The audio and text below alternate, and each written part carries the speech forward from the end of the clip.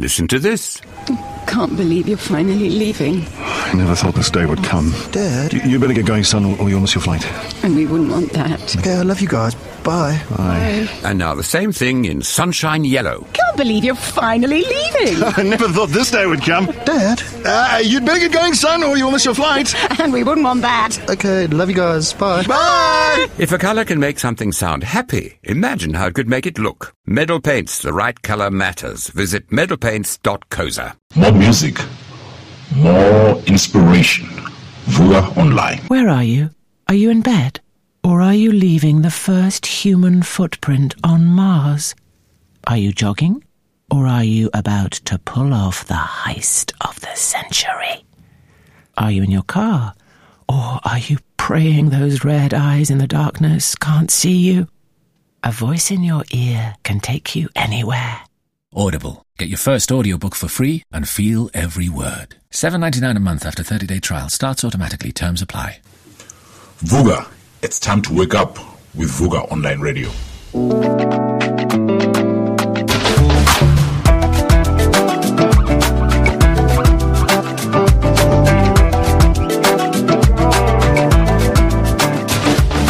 Hi there and welcome to Healthcare Hour with Colleen Qvist. I hope that you're doing really well.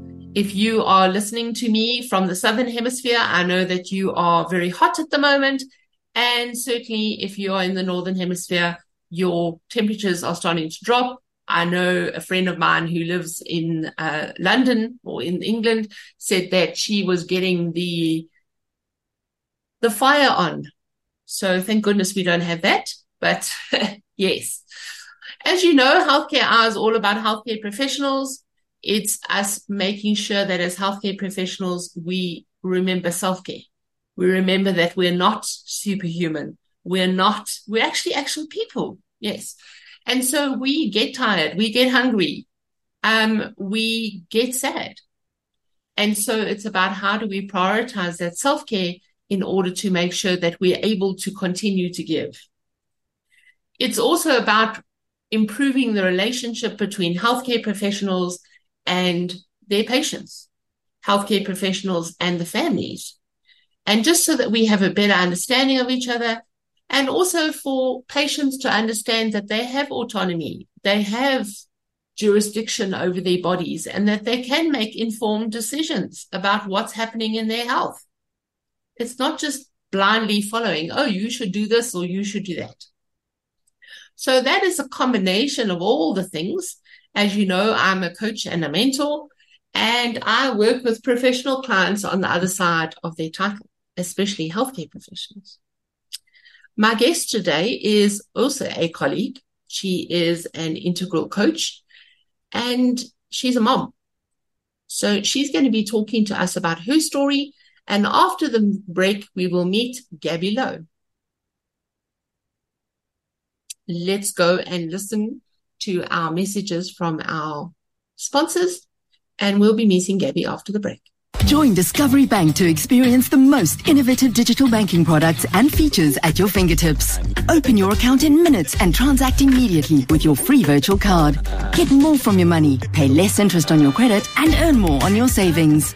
Enjoy smart ways to pay medical expenses and get flexible gym visits with Vitality Pay as you gym through Discovery Pay. Track your spend with our smart budgeting tools for a real-time view of your finances. Get all this and more. The future of banking. Now. More music, more inspiration. Vuga Online. Hi there and welcome to Healthcare Hour with Colleen Qvist. My guest today is Gabi Lowe. Gabi is a mom. Gabi is an integral coach. So she's a professional coach just like me.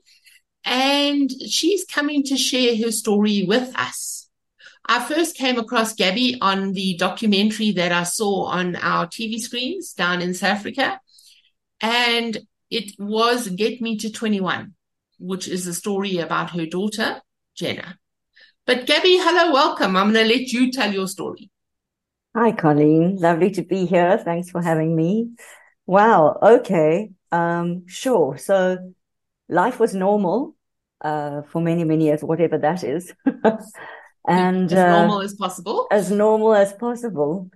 And then, I had my two beautiful daughters. Jen was born in 94 and Christy in 97. Christy, weirdly enough, when she was born with a very rare condition called mastocytosis, which showed up as a skin condition, but is in fact an autoimmune condition. And that really was the first time I was thrown into some sort of uncertainty and my first brush, I suppose, with rare disease. That illness, you either, with the onset of puberty, you either grow out of it or you take it into adulthood as mast cell disease and mast cell leukemia. So that really was, quite a lot of uncertainty that we were living with. Luckily, when Christy hit 13, 14, it became very clear she was on the good side of the illness. At exactly the same time, my niece, Natalie, who was 10 at the time, we were away on our family holiday, and Jen was then 16, my eldest daughter. Christy was 13, Natalie was 10, and Natalie was showing signs of breathlessness. Very odd. My sister-in-law, Shirley, rushed her off to hospital. She was battling to breathe. They opened her up, took a scan, saw a tumor, opened her up, very fast, closed her up, and it turned out she had an extremely rare form of cancer called chordoma.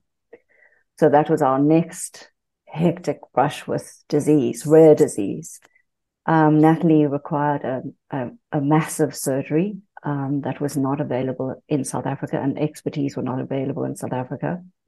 And so our family was thrown into complete disarray. Shirley and Stuart, my husband, found the expertise. They found a team that was willing to take this on in the States, in Boston. And I put half my practice, then I was still in marketing consultancy, I wasn't coaching yet, on hold to try and help raise the funds for that. But at exactly the same time, my eldest daughter, Jen, also started showing signs of breathlessness. Very odd. That was the start of a very long journey to try and get a diagnosis. So whilst Natalie was overseas having this massive surgery, having 7 vertebrae of her spine resected and the tumor resected, Jen, who was then 16 and in grade 10, started to become more and more breathless, and we had no idea what was going on. We started going to doctors. There were echocardiograms, chest x-rays, lung x-rays, blood tests, lung function tests, ECGs, you name it. And nobody could tell us what was wrong. Eventually, after about 6 months, she was misdiagnosed with brittle asthma. And she went off to exchange in Australia because she had been picked as an exchange student. And we thought, well, okay, we've got a diagnosis, we've got asthma meds, she'll be all right. But that was not the case. She got worse and worse. And by the time she came back to South Africa, she couldn't walk, the length of a flat passage without being properly breathless. Long story short, eventually she had a ventilation perfusion scan. It looked like hundreds of blood clots in the lungs, but that too was a misdiagnosis. That was the start of her grade 11 year, the start of her in and out of hospital. Months after that, a catheterized angiogram, which is the gold standard test really, confirmed a diagnosis of pulmonary arterial hypertension. And at first, the depth and breadth and seriousness of it, to be honest, didn't land. It was like, pulmonary arterial hypertension, what is that? As it turns out, it's an extremely rare lung condition for which there is no cure. She was 17 at the time, and it really knocked us sideways. It came as a complete shock. This healthy, fit dancer, athlete, swimmer, top of her grade, young girl, was really battling to breathe. And so the symptoms are breathlessness, severe breathlessness, chest pain, syncope or fainting, sort of a bluish tinge on the lips. And what happens in layman's terms is that the veins and arteries in the lungs shut down, and the patient can't actually absorb oxygen. So her lung function was brilliant because she was panting. She would be able to take in the air, which is the opposite of asthma, really, really well, but not absorb the oxygen from the bloodstream into the veins and arteries. which then leads to a massive impact on the right heart chamber because it's overworking. And yeah, it's a very, very scary, progressive disease. To be honest, when it first landed, I just couldn't get my head around it. But I fast realized I was going to have to, because there was not a lot of expertise in South Africa, and it's a very little known disease. It wasn't yet listed with medical health insurances as an illness. So we've had to fight to get it listed as a rare disease with medical health insurers. None of the treatments that she needed were available in South Africa. One entry-level drug was available, and otherwise nothing. So yeah, building the right team, finding the expertise, bringing it in from across the world, fighting then with Medical Control Council, now known as SAPRA, to get Section 21A approval to get these drugs into the country. It was not only an emotionally extremely difficult journey, but a logistically massive challenge. So we took on the challenge. I educated myself with a medical dictionary and lots of journals to read, and really took it on. And we started to build a community, and other pulmonary hypertension patients crept out the woodwork. Jen was, as I said, in grade 11. She went on to full-time oxygen. Then she went on to a mobility scooter. She was still top of her grade, and she was an extraordinary young woman because she would not give up on life. And when I say give up on life, I'm not talking about fighting for survival. I'm talking about engaging, being really present in life in the most extraordinary way. And that courage is literally what shaped the way our family dealt with it. She was so open-hearted, open-minded, positive, and I'm not talking about toxic positivity. She was very realistic, but positive. She always had a positive bias, and she would focus on what she had, not on what she didn't have.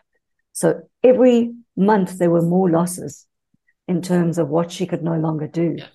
And the stats will tell you, with category 1 pulmonary hypertension, which is what she had, and there are lots of different categories. It's a very complex disease.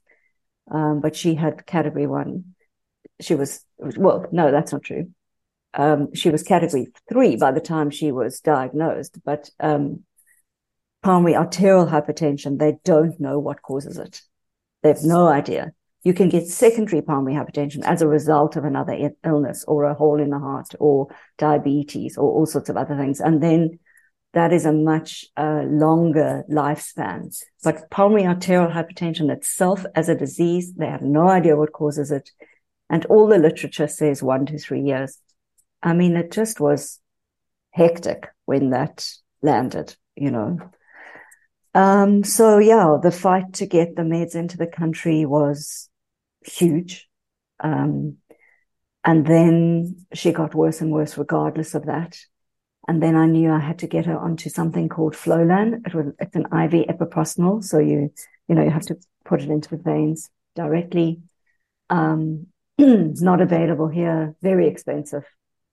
So that was a battle to get the drug from the UK, the expertise to help us to titrate it, mix it. It's a 45-step sterile process.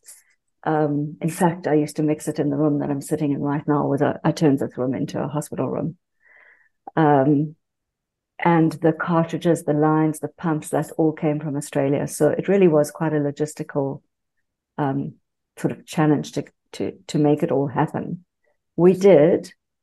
And Jen, we got her onto the drug, but she got worse regardless. She wrote her matric on a massive oxygen machine, which she was by then 8 liters of oxygen a minute. And she was still one of the top 30 students in the Western Cape. She just didn't give up on wanting to live, wanting to engage in life. She was quite extraordinary in that way. We did get her onto the IV epiprostinol at exactly that time, and at the time that she was writing matric, we unfortunately, and it was very, very sad, we lost Natalie, my niece, because her tumors reseeded, and that was really quite something for the girls to witness. Christy was really young still at the time. She was 3 years younger than Jen, so yeah, for them to sit with their cousin whilst she was facing her own mortality was quite something. Yeah, what the family has witnessed and gone through together. And then when Jen left school, she started at UCT on campus, but that was a very lonely time of her life. It was really hard. It's hard to be on campus as a disabled person. Yeah, there are routes and there is a whole department to help, but it's a lonely experience when there are 40,000 students who are all very able-bodied and you're not. And she was on heavy meds by then as well. So eventually, even though we were mixing this drug and she was on it 24 hours a day with a pump that went directly into her right heart chamber, we realized it was time for a double lung transplant. So that was going to be the only thing that could buy her time. But as you may or may not know, lung transplants are possibly the apex of all surgeries. They are extremely difficult surgeries, much harder than any heart transplant or any brain work. It's a very complex surgery. And more importantly, what we then discovered was that our organ donation rate in South Africa is appalling. And that the chances, she was now emergency listed, but the chances of her actually getting her lungs were very, very slim. And that came as a big, big shock, a big shock. So there was this day, I was sitting at the dining room table. I was doing a whole lot of research actually on lung transplants, and Jen walked down the passage, breathless and on her oxygen, and she said, "Mum, I'm not going to get these lungs, am I?" I said, "Well, I don't know. Maybe not. It's not looking good." And she said to me, "Well, what are we going to do? We need to do something. We need to take action. And if not for me, then for everybody else. We need to make South Africa aware of this problem. We need to make South Africa aware of the need for organ donation." And that really was what sparked the campaign that we now know as Get Me to 21. So what that... Yeah. So thank you for sharing that, Gabi. So before we talk about the campaign, let's go for a break and hear from our sponsors. Dave, baby, you know my best friend Jennifer? She's kind of hot, eh? Dave, stop. It's a trap. You need an exit strategy. Consider all the angles. Admitting she's hot will lead to your demise. However, saying no means insulting best friend Jennifer. It also means you think your darling angel is a bad judge of character. Think, Dave. What would Elliot do? Well, I've never really noticed, but remind me to look next time. Smooth move, Dave. Smooth move. For well-considered smooth moves, Elliot is amazing. Broadcasting worldwide, online 24/7. Vuga Online. Welcome back. You tuned to Healthcare Hour with Colleen Qvist. My guest today is Gabi Lowe. She is sharing her story also about her daughter Jenna, who was finally diagnosed with pulmonary arterial hypertension. And Gabi has said that it wasn't really treatable. It wasn't recognized. It wasn't something that had a solution in South Africa, and how the family have pulled together, how they worked to see. And she's now saying that basically Jenna needed a lung transplant, but said, "Mom, I'm not going to be getting these lungs, am I?" And that's where Gabi said, "No, it doesn't look like. What are we going to do about it?" So I actually reached out to an ad agency, one who I knew had been working with the Organ Donor Foundation. And Kirk came around for a meeting. And when he met Jen, he was just astounded by her. And he said, great. We need to do something. And really what the Get Me to 21 campaign was it's just a 45-second video of Jen in her bed, in her room, on her oxygen. By then she could no longer leave home. And it's literally her saying, "Hi, I'm Jen. I'm inviting you to my 21st birthday. And I don't care what age, size, color you are invited. And all you have to do to come to my party is to sign up to be an organ donor. Because in order to get to 21, I'm going to need new lungs." And it was extraordinary. We had no idea what impact it would have, but it literally, and that was 10 years ago, it went viral. I think it's the first time we really saw something go viral in South Africa. And when I say viral, I mean, we had television ringing our doorbell 2 days later. It had 44 million Twitter impressions. It really went viral, and everybody was talking about organ donation. And she was interviewed on radio, interviewed on television. And she genuinely didn't think she would get her lungs, but she wanted to impact organ donation in South Africa, because there are literally between 4,000 and 5,000 people every day awaiting a life-saving transplant. Yes. And what happened was that in the first 3 months of the campaign, she single-handedly increased the organ donation rate by 287% in 3 months. It was an extraordinary thing to witness. And what was more extraordinary was, when I look back at it now, was how empowering it was for her. She was not a victim of her disease. She was, it left her feeling like she could make a difference. And she did make a difference. And massively, and still does. And I mean, she lived life to the fullest. She really took on the thing. And as you said, she didn't think she would get her own lungs, but she was making sure somebody else gets organs. Yes. And she did make a difference. She really did. I mean, and still today, because what's happened, anyway, let me finish with the story first, and then I'll tell you what's happened. But she got her lungs on the 10th of December, 2014. We got a call to say, "We've got lungs." And it was just the most hectic day. It was both terrifying and really exciting at the same time. This was our chance. This was our chance for life, for our child. And it was hectic getting to Joburg. It's in itself a story. We got there, and then she went into an 8-hour surgery. And then we as a family went into, there's no other way to describe it other than 6 months of hell. And that's, I'm not being dramatic. It literally was 6 months of hell. She was in ICU, in isolation, in and out of ICU, but constantly in isolation for those 6 months, 187 days. Everything that could possibly go wrong went wrong. It was just, by the time she had her transplant, she was really ill and really, really thin, and she was really ill. But the lungs were not, at the end of the day, the thing that was the problem. Her organs shut down, her kidneys failed, the hectic meds that you have to take with a transplant in order to not have rejection. She had seizures, she had spinal taps, she had to drain those lungs many times. I can't begin to explain to you. She had an appendectomy two months after her transplant. It was just bizarre. And eventually she had infections. Oh, yeah, it was really, really, really, really tough.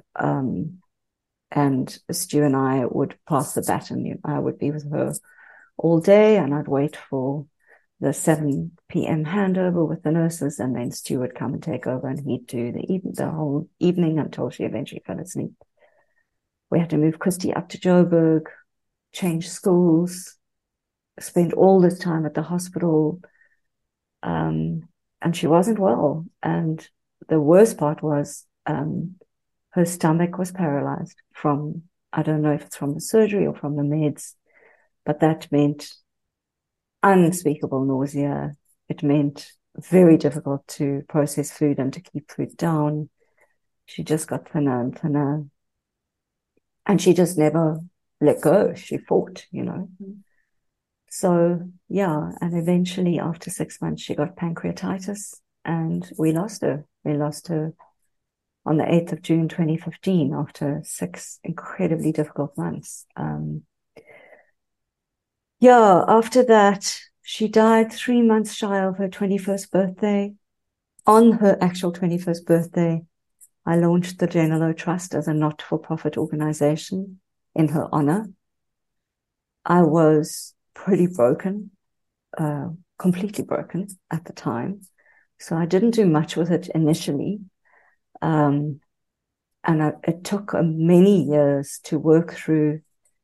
Before I could even get to the grief, I had to work through the trauma. I had severe PTSD from what I'd witnessed and gone through it and been through with her in hospital. So first it was working through all the PTSD and trying to find a way to carry on living.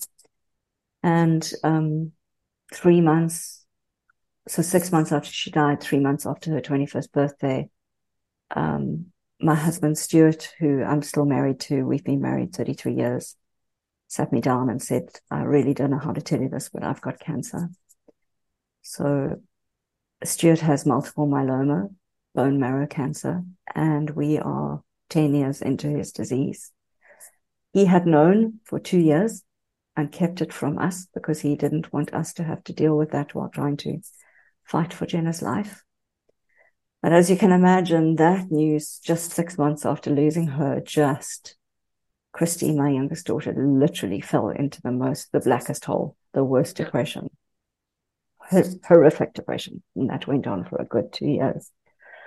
And there I was trying to hold it together, trying to be there for Stu, having to go through that again. He had a bone marrow transplant.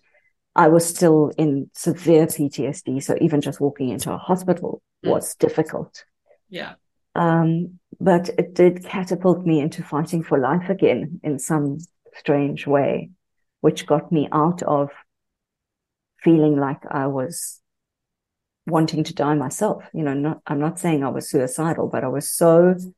But just give up. I was just in Can't do this death. anymore.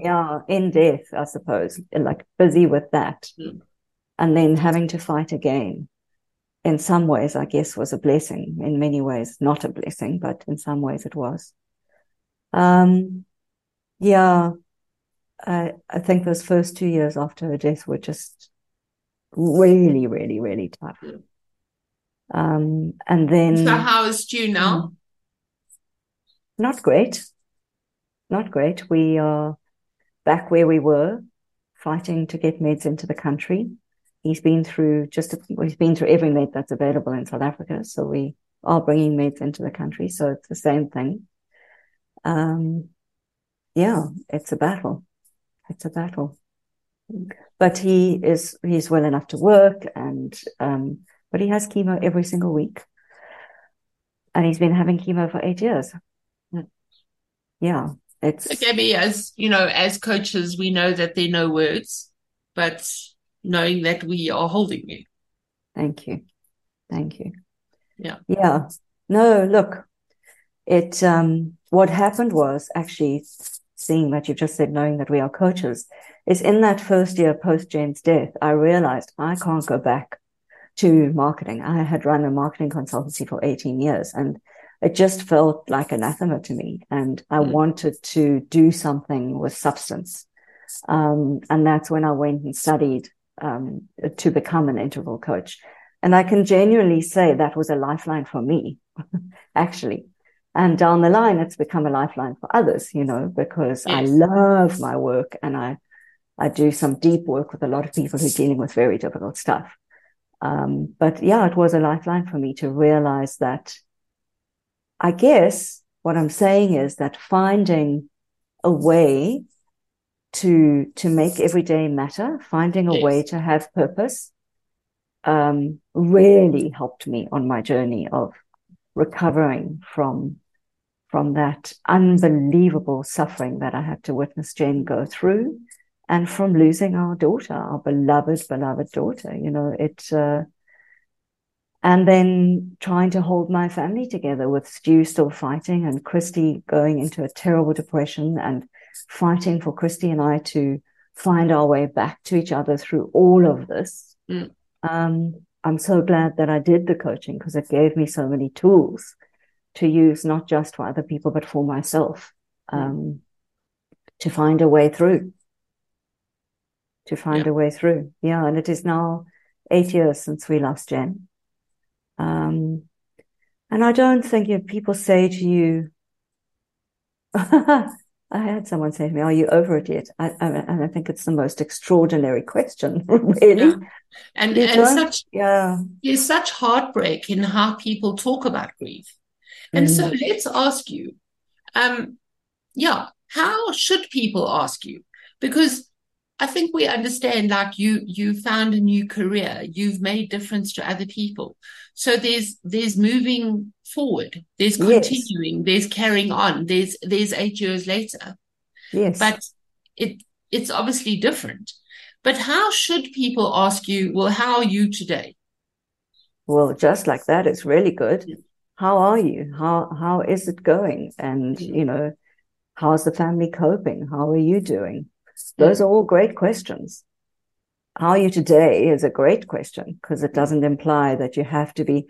I think there's a need for people to see grieving people be better, just get better. And I guess it's not about not wanting to support you. It's about your vulnerability makes me feel vulnerable. And so I want to shut it down. That's what it's about. And I get that. I understand that. And I think for me, what I've learned is that you don't get over the loss of a child. You learn to live with it. You learn to live with it. And I'm not saying you learn to live with it. I mean, literally live, so I have found a way to live, to enjoy life, to find moments of joy every day, to engage. What's really helped me is that 2 years after she passed, and, I said I'd started the General Trust, I really threw myself into it and I got back into the landscape. And we've completely changed the landscape of palm rehabilitation in South Africa. We have. There are now 4 or 5 treatments available. We have started a clinic at Groote for other patients with palm rehabilitation when there was nowhere for anyone to go. Now we have a clinic. We have nearly 1,000 state patients at the clinic. And all of those things give me a sense of purpose. And I guess they help me to make some kind of sense out of an otherwise completely senseless death. That's just too hard to get your head around and your heart around. So one finds ways. And I will probably have to do that again because, there's a really good chance I'll lose my husband. So we have to learn to live with grief and to move through bereavement. And I think that the biggest learning has been for me not to shut it down, but to lean into it, to really allow yourself to feel the grief, to go there, to work with it, to, turning away from it makes it complicated and complex grief, and it lasts much longer. That kind of hold on you. You get stuck. You don't want to get stuck. And so the leaning into those difficult feelings is actually where the work lies. I like the meme that explains grief as being, often we think grief gets less with years and it's like a balloon that shrinks. But it says, no, the grief stays the same. Obviously it changes in shape, but it doesn't get less, but life expands around it. Yes. That's a beautiful way to say it. And one of the ways I say how I've experienced it is that when those moments of grief come, they are like tidal waves, and it feels the same as the day that I lost her. But the space between the tidal waves is much bigger. So whereas I used to have tidal waves all day, every day, then it became, more space. And that does happen, especially if you do the work. And when I say do the work, what do I mean by that? I mean, allow yourself to grieve. Go to therapy, do trauma release exercise, go to EMDR if you need to. I did months of EMDR to work with the trauma. Talk about it. I have rituals that I do at home to remind me of Jen. I light candles when I'm missing her. I've got her beautiful paintings all over and portraits and pictures of her all over the house. She's not gone. She lives inside us. She is still my child. The fact that she's living in another realm and is not physically alive doesn't mean she's not my daughter. She is still my daughter. Yeah. Okay, so let's go for another break. I know that our topic has been quite intense, and I'm sure that there are lots of tissues out there, but this is good. We need to talk about grief. So let's go for that break. And when we come back, we're going to look at Christy. How's Christy? At Grants, we believe all good things start with 3. Because 3 isn't a crowd, it's company. 3, it always starts the party. It's triple the characters, the moves, the memories. Grants, aged in 3 types of wood for a smooth taste. Triple wood, triple good. More music, more inspiration. Vuga Online. Welcome back. You're listening to Healthcare Hour with Colleen Qvist.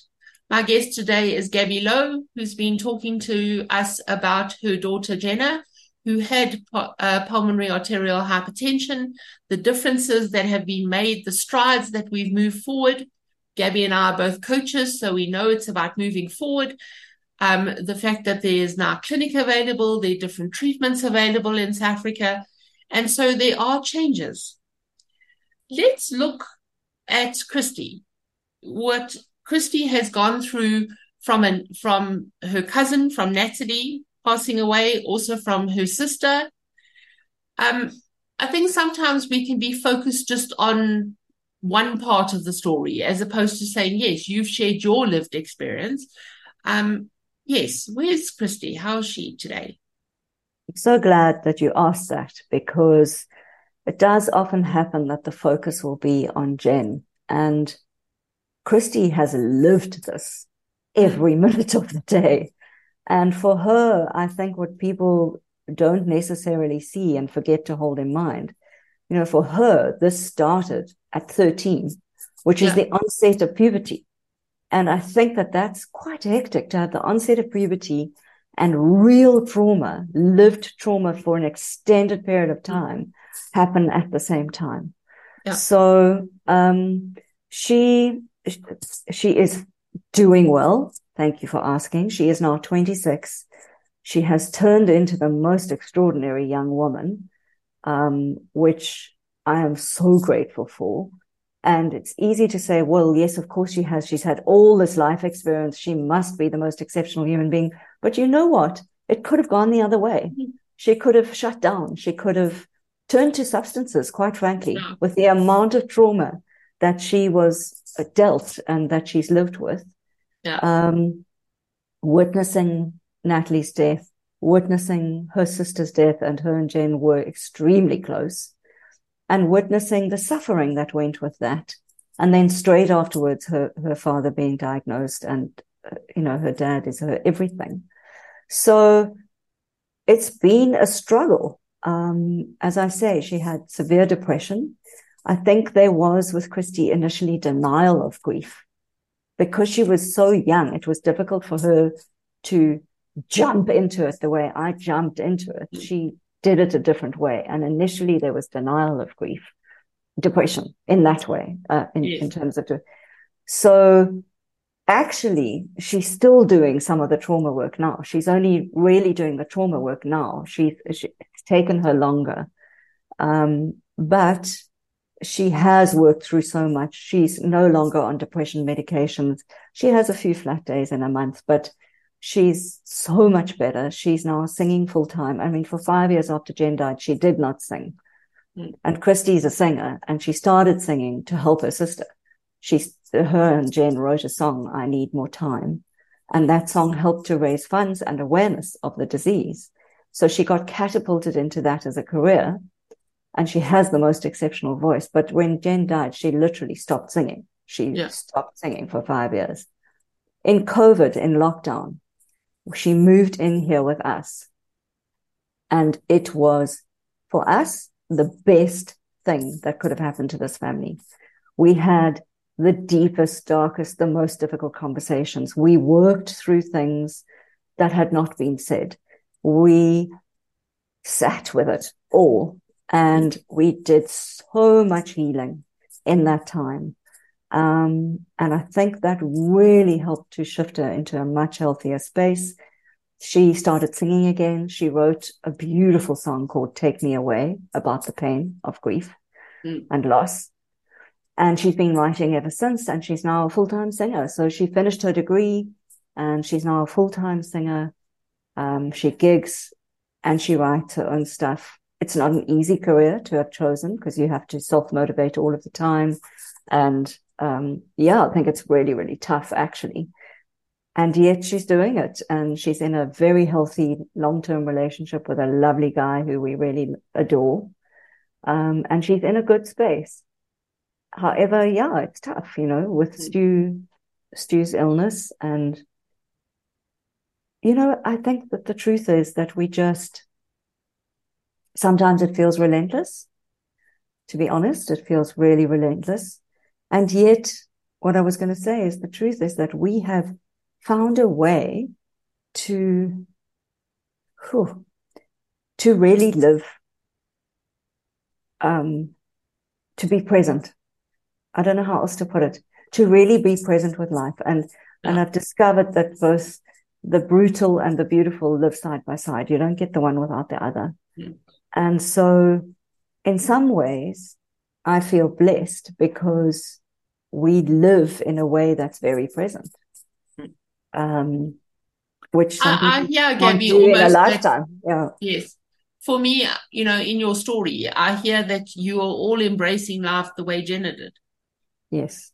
In that it's mindfully present, living each day, not like, we'll pitch for 5% of it, We all in.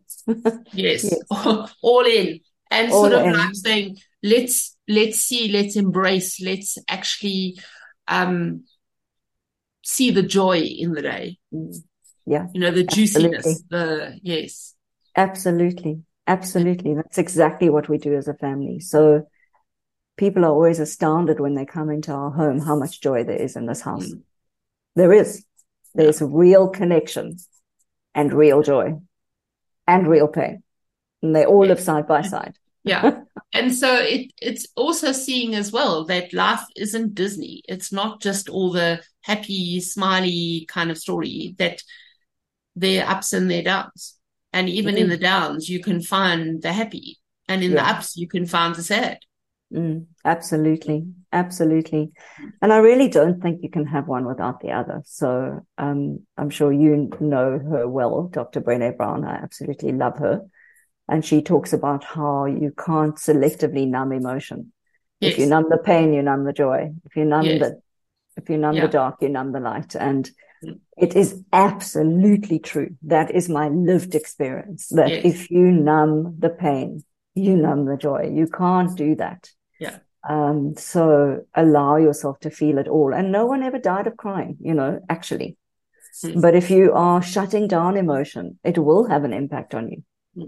It will have an impact, a physical, probably impact, but also it'll show up in your life in uglier ways. So we really do need to allow ourselves to grieve. Yeah. And to feel. So Gabi, thank you so much for honoring us with your story and for sharing all the different aspects of your story. Let's ask you, in closing, your message for parents, your message for healthcare professionals. Okay. I think that what's extraordinary is that there's a lot more disease around, or maybe we're just more aware of it. But, there's 7,000 rare diseases in the world, which makes you wonder why they call them rare. There's 7,000 of them. So my family is not alone in our fight, in our struggle. People all over the world are facing rare disease, and it's complex. When you're staring down a rare disease, it's a complex thing. So my message and my learning has been that as a patient, empower yourself. Don't take no for an answer. Don't assume that doctors are God. They don't know everything. Live with hope. Find a way to hold on to hope every minute of the day. hope regardless of the outcome, because you will prevail in the end, regardless of the outcome. And I think that the other thing is to really support each other and look it in the eye, stare it down, so that you can really support each other and be there. Facing down a rare disease is a complex thing, and you need to be all present with each other. Yeah. Okay. And then also important to be aware of the symptoms of pulmonary hypertension, to seek out. Don't just accept when someone says, oh, it's this or it's that. Remember, you know your child, you know your own body. And then also to sign up and register as an organ donor. Yes, please. So if you're not a donor, why not? And I always say to people, I think we're scared of talking about organ donation because we think it's a topic about death. It's not. It's a topic about life. Yes. Because when you die, you don't need your organs. You don't need them in heaven, honestly, but we need them on earth. And I often say to people, because there is resistance and I still can't get my head around it, but I say to people, okay, so if you were dying or a loved one was dying and needed an organ in order to live, would you accept the organ? If the answer is yes, then you should be a donor. Yeah. You should. If the answer is yes, I would take an organ to save my life or the life of someone I love dearly, then you should be a donor. It's very simple. So you need to sign up and you need to talk to your family and let them know that you're a donor. Yes. So very important. We just did Save 7 as well. And it's also saying, you know what, have the conversation with your loved ones of, by the way, I don't need any of this. So anything that can stay behind and allow somebody else to live, please make sure that it happens. Absolutely. Quite easy conversation. Yes. Yeah, it is easy conversation, actually. We think of it as a difficult one. It's not. No. It's an easy conversation. Yes. And then what you said about the symptoms of pulmonary hypertension is really important. So earlier diagnosis equals longer life. Very simple. So that is why I actually created the documentary, Get Me to 21. And if you haven't seen it, you can see it on Showmax anywhere in Africa. And it was to try and impact earlier diagnosis because way too often it is missed. So slightly blue-tinged lips, excessive fatigue, fainting, feeling breathless, panting, out of breath. If you have those symptoms, go and get checked. Very simply, you have to go and get checked. So one of the easiest ways to tell that's not invasive is putting an oximeter on your finger. And if your oxygen levels drop while you're walking, there's a chance, so you need to go and get checked. So during COVID, when everybody was really experiencing that breathlessness from COVID, that's when it dawned on me. I was like, I need to do a documentary because for now, people will relate to the symptoms. People will understand. And they'll understand what it feels like. Yeah. And that's why the documentary came about. And it really is to drive earlier diagnosis. Yeah. And awareness. So Gabi, thank you so much for being strong, for coming to share your journey with us, coming to share your healing with us, and also sending much love to Stu. Thank you. Thank you. You see, he's really become Stu now because you called him Stu. Yes. Yes. And so, we're all praying for him, sending him much love and healing. And yes. Thank you, Colleen. Thanks for having me. Yes. Okay. So thank you very much for tuning in, for listening to us, for downloading our podcasts.